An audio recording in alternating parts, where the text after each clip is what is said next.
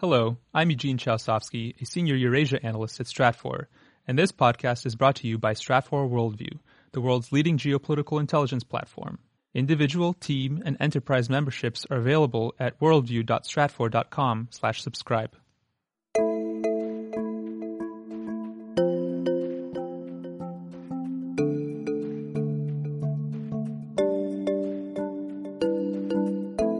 I find it highly doubtful that the Skripals were the only defectors that were looked at.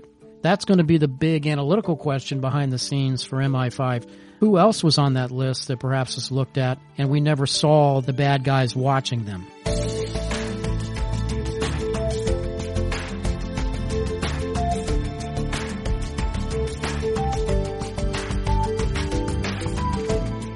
Welcome to the Stratfor podcast, focused on geopolitics and world affairs from Stratfor.com.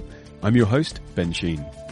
Amid reports of widespread Russian spying on expatriates and dissidents in the United States and the United Kingdom, as well as the unfolding drama surrounding the attempted assassination of former Russian intelligence agent Sergei Skripal and his daughter in London, we sit down with Stratfor Chief Security Officer Fred Burton for his unique perspective on the Kremlin's intelligence apparatus today and the capacity for Western agencies to respond. Thank you for joining us.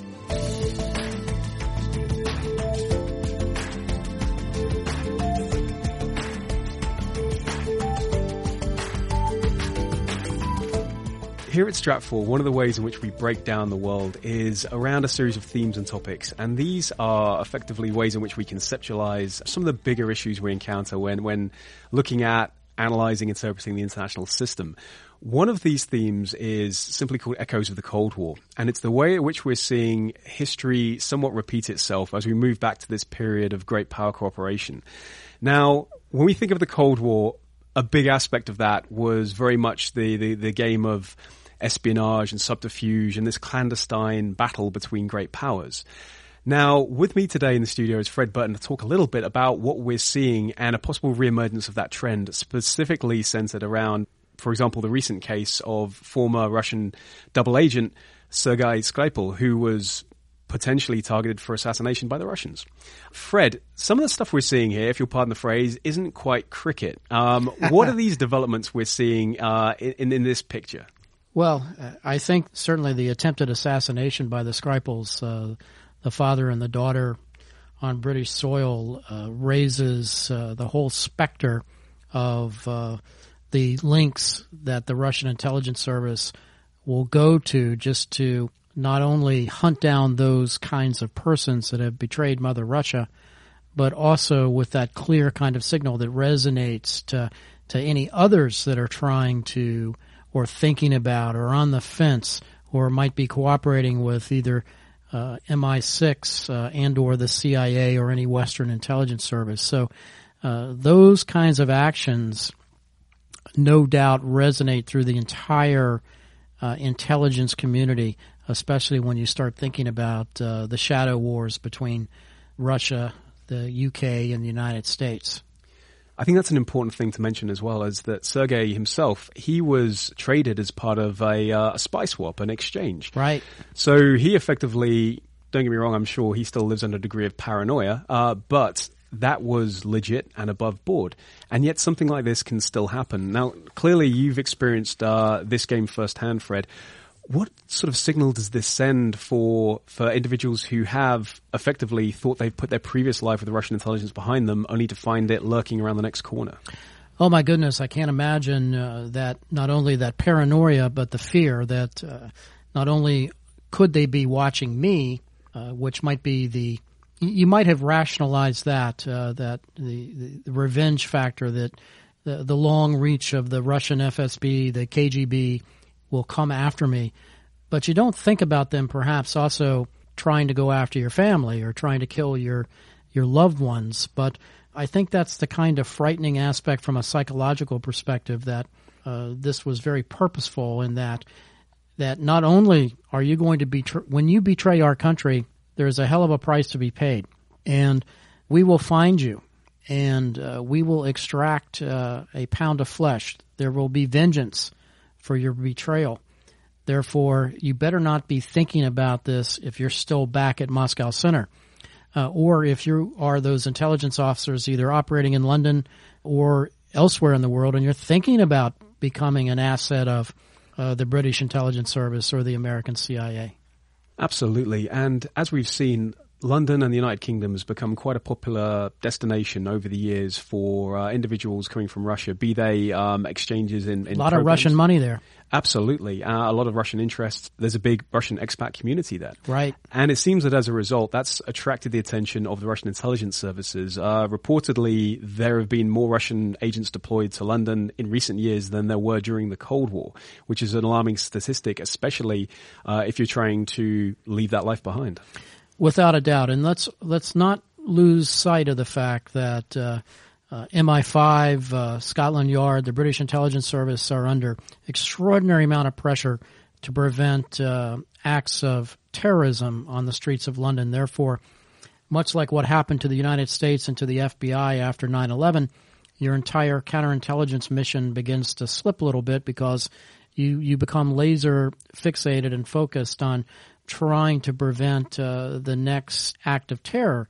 Therefore, it becomes a juggling match with what's more of a priority, to keep track on a few old retired spies, perhaps, or trying to do surveillance on suspected jihadis that are running around the street that might be planning the next serious act of terror.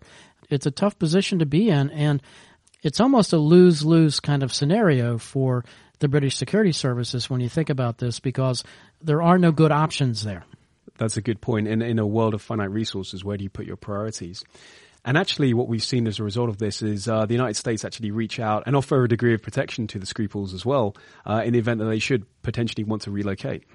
Yes, and I thought that was fascinating, and that is one of the aspects that I thought would be interesting for our listeners to understand, would be who would protect the Skripals if, in fact, the British government asked us to lend a hand and help protect them. And at least from my experience, there would be three principal players involved here, Ben.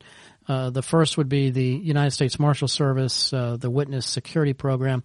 They do a wonderful job.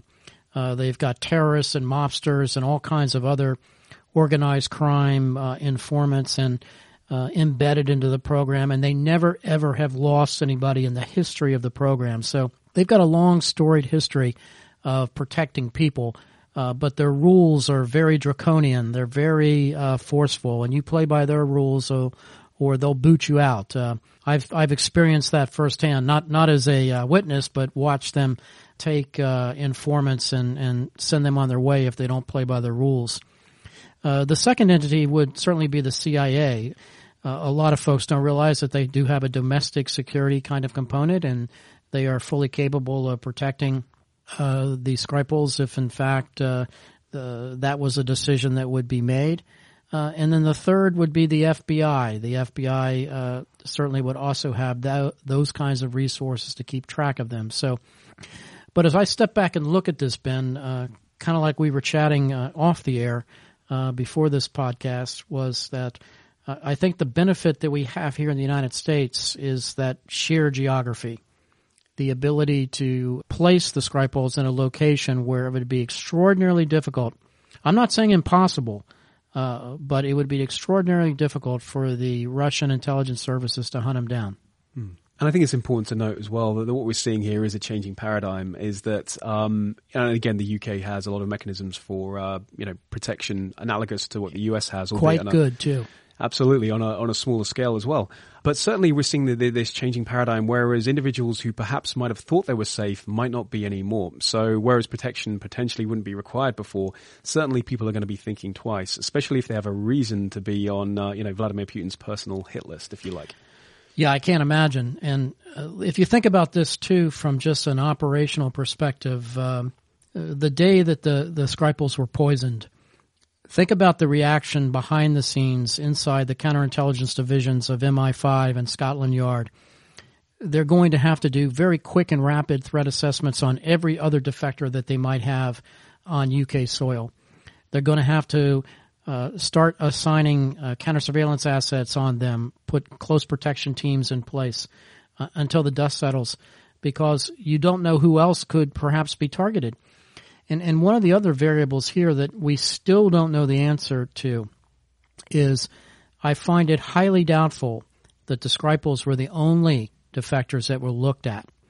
That whoever put these plans in place probably also looked at other potential target sets, and a decision was made by Moscow Center or whoever was operationally in charge of calling the shots to go after them. So that's going to be the big analytical question behind the scenes for MI5 too, is who else was on that list that perhaps was looked at and we never saw the bad guys watching them. And beyond the surveillance aspect, it's important to note the type of method that was employed here, because certainly in the past we've seen deaths of Russian expatriates under suspicious circumstances, whereas there might have been, let's just say, a little bit more up close and personal how their demise was affected. Whereas in the case of Sergei and his daughter, what we actually saw here was the use of a very specific chemical agent. It was almost like dropping a calling card, if you will. Yeah. So certainly that act and the intent behind the type of system that was used, that speaks volumes in many respects, doesn't it? Clearly. And I guarantee you that behind the scenes between MI6 and the CIA and the FBI and MI5, the wires were burning up trying to evaluate not only exactly what toxin was used to carry out the assassination attempt, but also just trying to figure out who else might have been looked at and who else might be in play. So those first few hours, you have no doubt an organization like MI5 that's sitting back thinking, oh my goodness, first let's find all of our other defectors. Let's go out and make notifications. We need to heavy up on the security. We need to keep watch. Then you also got to think about the cables burning up at the Russian embassy there in London and surveillance logs being looked at and trying to map couriers coming in and out of the country and then compound the problem with the expat community that's already in play in London. And as you're trying to ferret out maybe illegals or sleeper agents that were there, you've got a major investigation here. There's no doubt in my mind that for 72 hours after this event, you're just trying to manage that chaos, much like you're trying to manage a terrorist crime scene. No, Fred, you're absolutely right. I think that's a really important way to consider this as well, because there is a lot happening below the surface that isn't widely known, isn't widely reported. And yet there are also above the surface implications, especially in the diplomatic and the political realm, such as London making the decision to expel a lot of, Russian diplomats or declared intelligence officials. And as you mentioned before, these are the ones that are known and overt. And clearly, Russia isn't going to suddenly up sticks and move out. They're going to maintain a clandestine presence regardless. But already you saw a lot of other countries follow suit. So as we can see, there is this sort of tit-for-tat back and forth, and these actions do have repercussions. What do you think? I mean, in Europe, obviously this is a very hard subject to kind of like second guess, but how do you see this playing out in the next few years as we see these tensions, if anything, worsen between the West and Russia? Well, I think that we won't see this stop. I think that this is part of Russian foreign policy initiatives to carry out these kinds of actions on foreign soil. I think the Cold War never ended. I think that this is a perfect example of that, Ben. I would not be surprised to see additional attempts going forward. I think over the next few months it's going to be very difficult because all those protective security moves and shifts have already been taken. Defectors have enhanced patrol coverage, enhanced watch, overwatch on those individuals that are already in the U.S. and U.K. and Australian hands, for example. You're going to have an uptick in that kind of activity. But you also are going to have a tremendous amount of lessons learned from this. And let's be clear here. It's a good thing that both lived, obviously. So you're going to have victims that you can debrief. You're going to have a lot of lessons learned here that's going to allow the security services of the Western nations to huddle and think about how they protect defectors going forward with an eye towards hopefully never letting this happen again. But I'm not optimistic that that's not going to happen. Absolutely. We've seen this round of the game get played, and certainly there will be subsequent rounds to follow. No doubt. Fred, thank you so much for joining me today. It's always a pleasure having you on the podcast. Thank you, Ben.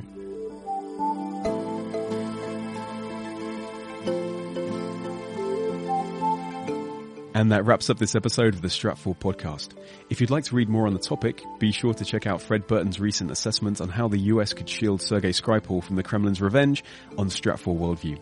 We'll include a link in the show notes, along with a link to our broader analysis collected under the theme Echoes of the Cold War.